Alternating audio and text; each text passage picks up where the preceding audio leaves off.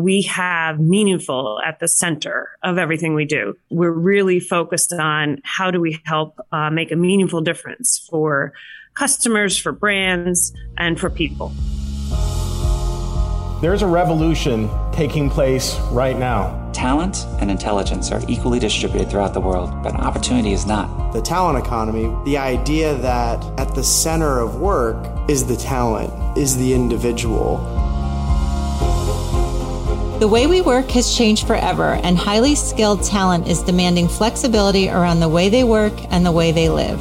This podcast brings together thought leaders, staffing experts, and top talent to talk about the evolving nature of work and how companies can navigate these changes to remain competitive, drive innovation, and ensure success. Welcome to the Talent Economy Podcast. I'm your host, Michelle Labby, Chief People Officer at TopTal.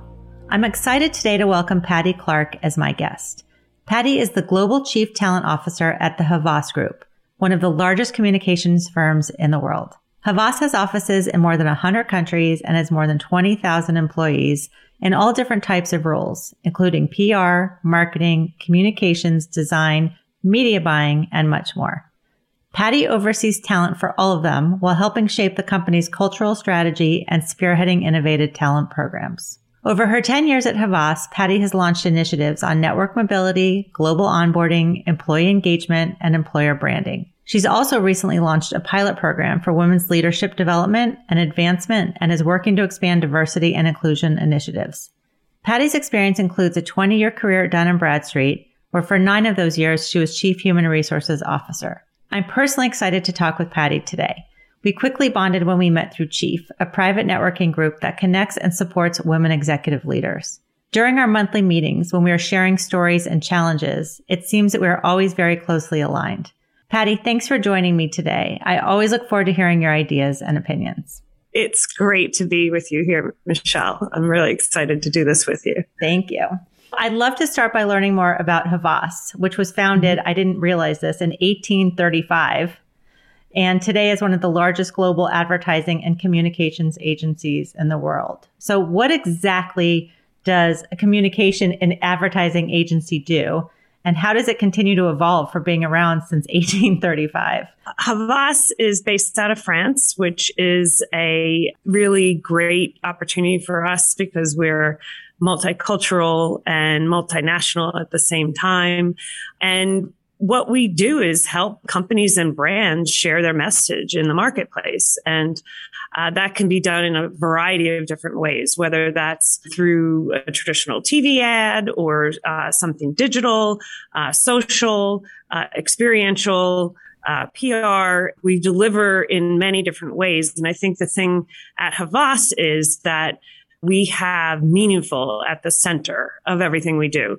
So we're really focused on how do we help make a meaningful difference for customers, for brands, and for people. And that, I think, is a differentiator in terms of our approach to how we do our work. Great. I was actually reading about the Havas Impact Plus, which is your sustainability strategy, which encompasses the environment, people, and meaningful communication. I think those are your pillars. What do these pillars look like? Or can you give me examples? They sound so interesting, especially with all that's going on in the world around sustainability and environment. From a Havas perspective, we are committed to reducing our environmental footprint of our operations and achieving net zero carbon emissions by 2025. So that means there's a lot of different things going on around our 60 villages, which is the way we live at Havas. Those actions go down through everything from how often do we fly and what are the things that we're doing within our agencies to make sure that we're protecting the environment. We have won a lot of awards in terms of our approach to CSR and the environment. When it comes to the people piece, it's making sure that the environment that is in place for our people is one that they feel respected and safe. We also run most of our DEI work through the people pillar. So we have our global all-in approach to DEI, which is a bit different in terms of really going at it from a perspective of everyone around the globe can do something to be advancing DEI. And the final piece is around communications and responsible communications. And that really comes to life in our business. What we do is help people communicate in many different forms, and really being responsible about how we do that in everything means that, we're putting that at the front end of how we design and develop all our different communications. Are your villages your offices? Yeah. So we have 3 major networks within Havas, a media network, a creative network, and our health network. We are co-located in most major cities or countries, and it really enables us to offer our clients an approach where you can pull on any of the resources and the capabilities that exist. And where we have clients across all 3 of those networks, we're able to support them from a village center. And it gives our people the opportunity to be exposed to and participate in different types of events and clubs and things of that nature across all 3 networks. It's not just the agency that you're a part of.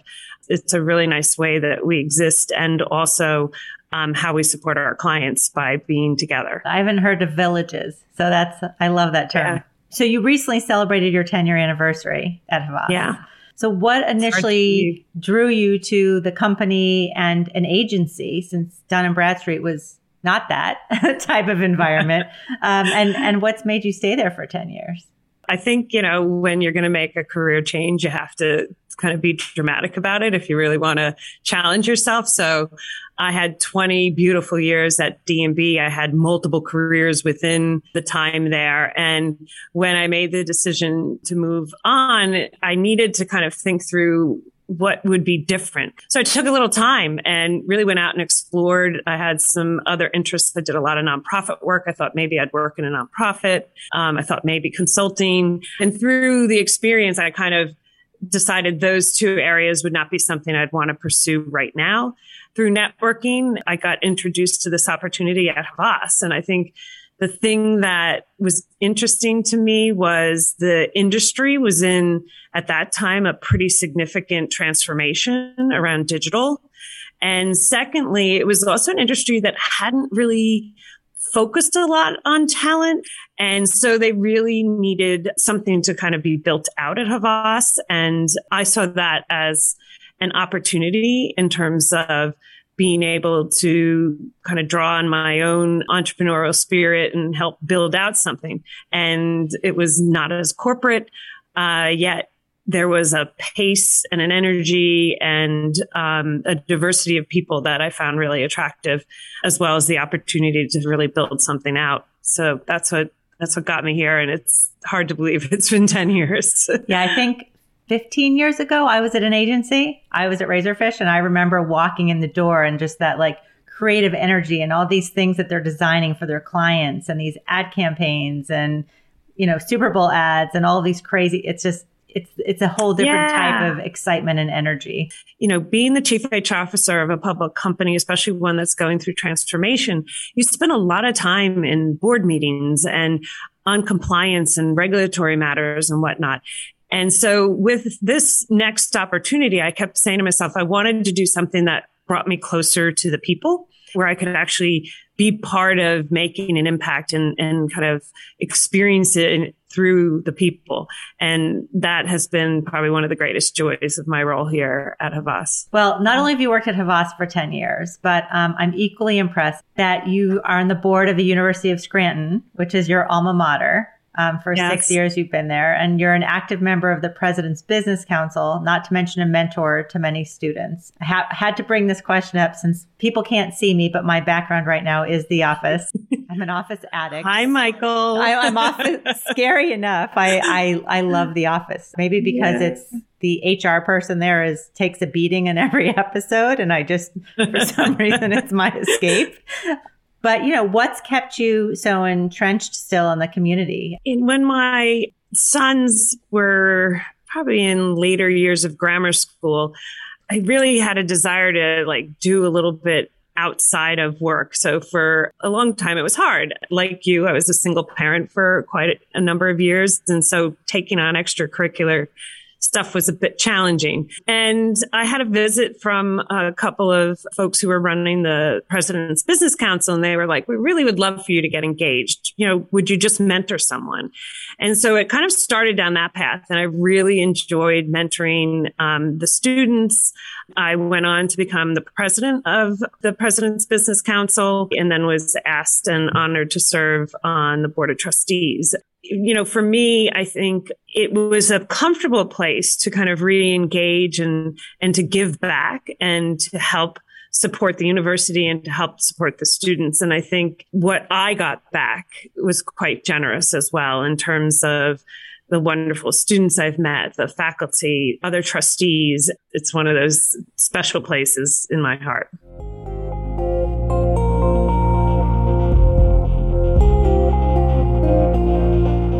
So we've seen a tremendous change in how people work, right? In the office, outside the office, the whole remote thing. What have you seen in terms of employee engagement trends and the way people work? What do you think is going to happen in the next 6 to 12 months? TopTel is a fully remote company, but you're hybrid and doing your thing. So it's really varied around the world in terms of following whatever the laws and protocols were around the pandemic. In France, for example, people have been back to work hybrid since over a year ago. In other parts of the world, we have people that are fully in the office. I think in the US, it's been a little slower, particularly here in New York. Our offices have been open, so they're here for people who would like to come in. I think, especially in New York City, you have a lot of people living in very small apartments, sometimes with roommates. So it's nice to have the place to go to. And we will be moving towards a full return to the office in the spring. It's interesting. We just finished our employee survey. So we have a very robust survey process. And this year we added in a series of questions. First of all, are you fully remote? Are you hybrid? And we also asked about caregiving responsibilities. So do you have childcare responsibilities? Do you have adult care, or do you have both? We are actively right now looking at the data and what does that tell us in terms of how people are faring and what is going on from a work-life perspective, because it's not all completely rosy being hybrid either. We see some trends there around people having difficulty managing two types of lives, one that's partly working at home and one that's partly working in the office. So I think over the next 6 months, everyone's going to go in with kind of positive intent of how it's all going to work. But I think it will evolve as the actual experience happens. And I think agility is the new thing for leaders. We're working with our leaders around how you lead is so much different now from than it was 2 years ago. You're no longer going to be observing everyone in the office. You have to be more of a coach. You have to have a different set of communication skills. And we'll be working with our leaders also on how they need to shift their leadership to accommodate what employees are looking for. And one of the things you and I have in common is having this global reach around the world and thousands of people everywhere. And I assume it goes one step further with what's happened in the past week with the global unrest that's happening. How are you navigating this latest piece of it? Obviously, we have affiliates in the Ukraine. And if you lift it up further into Vivendi, our parent company, our company Gameloft has 2 studios in the Ukraine. So we've had very active outreach and support going on for the employees and affiliates that were associated with there. And our CEO has written to the whole organization, letting them know the level of support that we are providing. And we're also going to be putting in place a mechanism for safe giving, because unfortunately in the world we live in, everything isn't necessarily safe to give your money to. We're working on launching something in that regard in the next couple of days so that employees can give and then the organization will match. On a more just common level, everyone's been living in, a state of anxiety. I forget what the statistic is, but more people have anxiety than ever, given the situation with the pandemic. And you layer on top of that what's going on in the Ukraine with Russia. And I think it just, leads to the need to really be helping employees with their stress and their anxiety, which is why we launched Be Kind to Your Mind last year, which is a comprehensive kind of approach to mental wellness. And we're going to continue to evolve that. We have a number of really practical expert-led seminars, which are techniques that employees can take and use, like how to shut off at the end of the day and how to work smarter.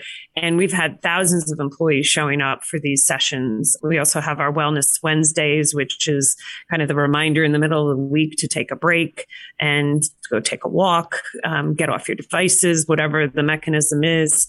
And, we're finding more than ever, this is something that you have to have in place. It's a key talent strategy, really, that is an essential now. I know that you were chosen as a judge for something around mental wellness too. This Can Happen Awards? Yeah. So This Can Happen is also one of the partners that we're working with, and they have an awards ceremony, which is meant to highlight the organizations that have brought mental wellness into how they operate and have made it a priority, while at the same time enabling sharing of best practices and techniques. And so I'm honored to be a judge. There will be sessions where you go through all the different categories, and it's a very diverse group of people and experiences in terms of who the judges are. I'm looking forward to meeting them all and learning from them. And, they basically shortlist down to a certain number, and then they have an awards ceremony in June where they recognize the winners, so to speak, in the organizations. But anybody that's doing anything, in my mind, is winning in this space, and it's so needed for employees, given the world we've been living in and current events, as you recognize. I think it's all about being supportive, right? We had to support all of our folks during the pandemic, and it just keeps adding on one more thing to make sure people know that it's people first. Absolutely, and I think just back to leaders, it's also, it's a different role for leaders, and it's a tougher role because some of what you're trying to check in on and assess on is on a screen. It's not all, back in the office. So I do think it's also important that leaders be enabled to kind of make the shifts that they have to make in terms of supporting employees, because it is much different than, 2+ years ago.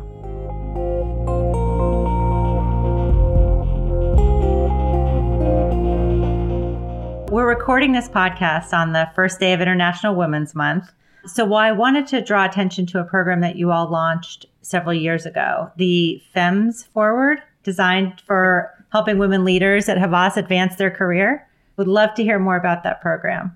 First of all, at Havas, we're really proud to have 56% of the population be women and 43% be in senior leader roles. That said, there's always work to be done. And we, in 2018, realized that there was an issue with senior manager, director level women getting promoted at the same pace as men. And so we spent a significant amount of time kind of understanding what some of the issues might be, which ranged from ambition gaps to confidence gaps to outright bias in some offices and whatnot. And then we looked at what are the different ways that women get developed. And that ranged from, going to a leadership development program, to a skills-based program, to being coached or mentored, even in our industry, sometimes having an experience like going to South by Southwest or going to Cannes or something like that. And what we tried to do really with Femme Forward was give them a little bit of all of that. And so there's a formal leadership assessment, and there's skill-based training. There's access to senior women and panel discussions. And, we went into that thinking it would have to be adjusted globally. And I think one of the most stunning kind of aha moments was the women around the world all were the same. The exact same things came out of their mouth, whether we were in London or Paris. We ran a group in APAC that we had women from 12 different countries, and the challenges were very, very common. And so we set out and we've done the program globally in person until the pandemic. And then we flipped it to be a virtual program and ran it in 4 different regions last year. And the results of it have been really fantastic. We have a 90+ retention rate for women that have been through Fem Forward. When they've completed the program a year later, we have a 50% promotion rate. And I just got a letter last week from a woman who was in our French program last year. She just got promoted. And it was a beautiful letter saying how much Fem Forward played in her ability to kind of navigate, ask for what she wanted, work towards that, giving her the skills and the language and the advancement plan, which is what they leave with, which is a plan they create during the process to help them move to the next place that they want to go to. We are launching a special edition of what we're calling Fem Forward Academy, which is going to be for women with 1 to 3 years experience. And they'll be able to self-select into the program. We're going to have a couple cohorts that have a couple hundred women in them.